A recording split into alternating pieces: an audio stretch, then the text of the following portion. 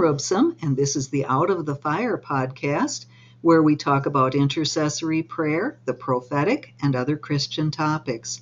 I'm an author and speaker, prophetic teacher, and intercessor. Welcome.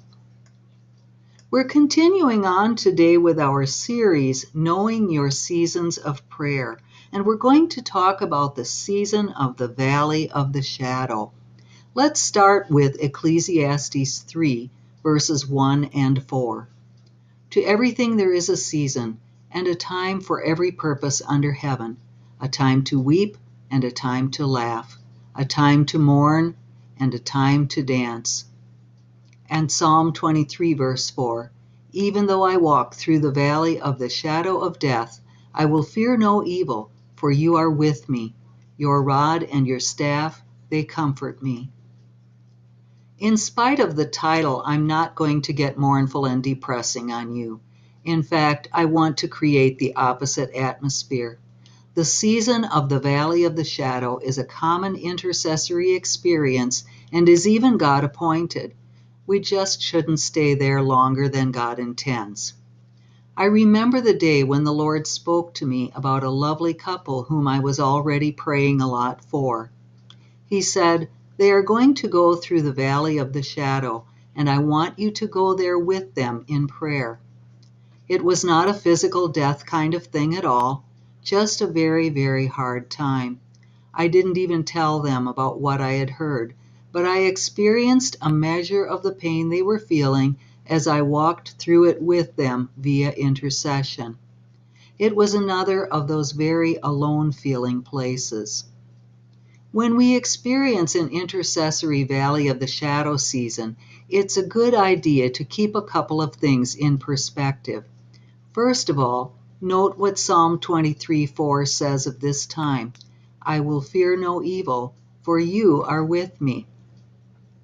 Although we feel a measure of the pain of those for whom we are interceding, it is not exclusively our burden. Jesus is interceding for them too.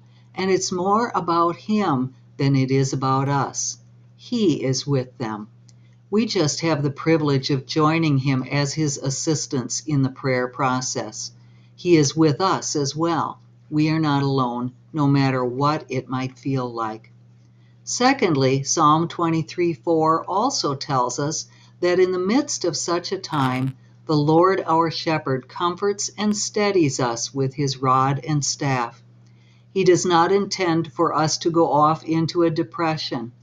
That goes for the intercessor who is sharing in the valley as well as the person whose valley it is. Although at times we may purposefully enter the valley of the shadow in intercession by the direction of the Lord, we should be careful not to develop some kind of mournful delight in always interceding in dark places.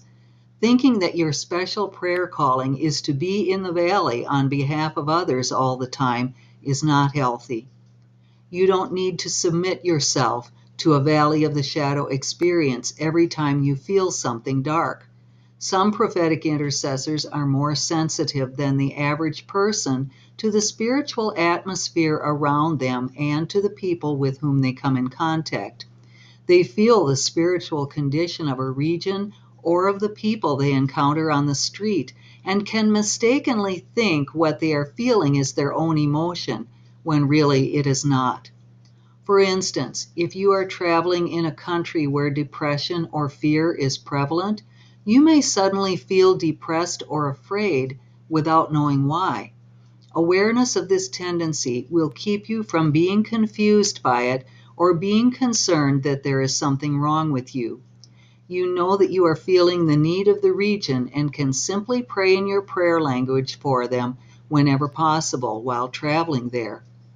The same can happen with individual people you run into. You may sense their sadness, trauma, or other problems without even speaking with them. It doesn't hurt to say a quick prayer for them and then release it to the Lord. But in most cases, it is not up to you to spend the next few hours or days interceding heavily on their behalf. Becoming burdened with the cares of multiple people you don't even know will lead to feeling overwhelmed. Keep the light on inside yourself.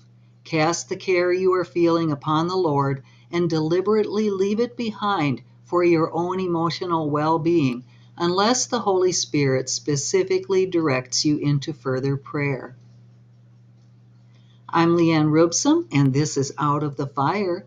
You can see my books and audio resources at my website, characterbuildingforfamilies.com. Thank you for listening.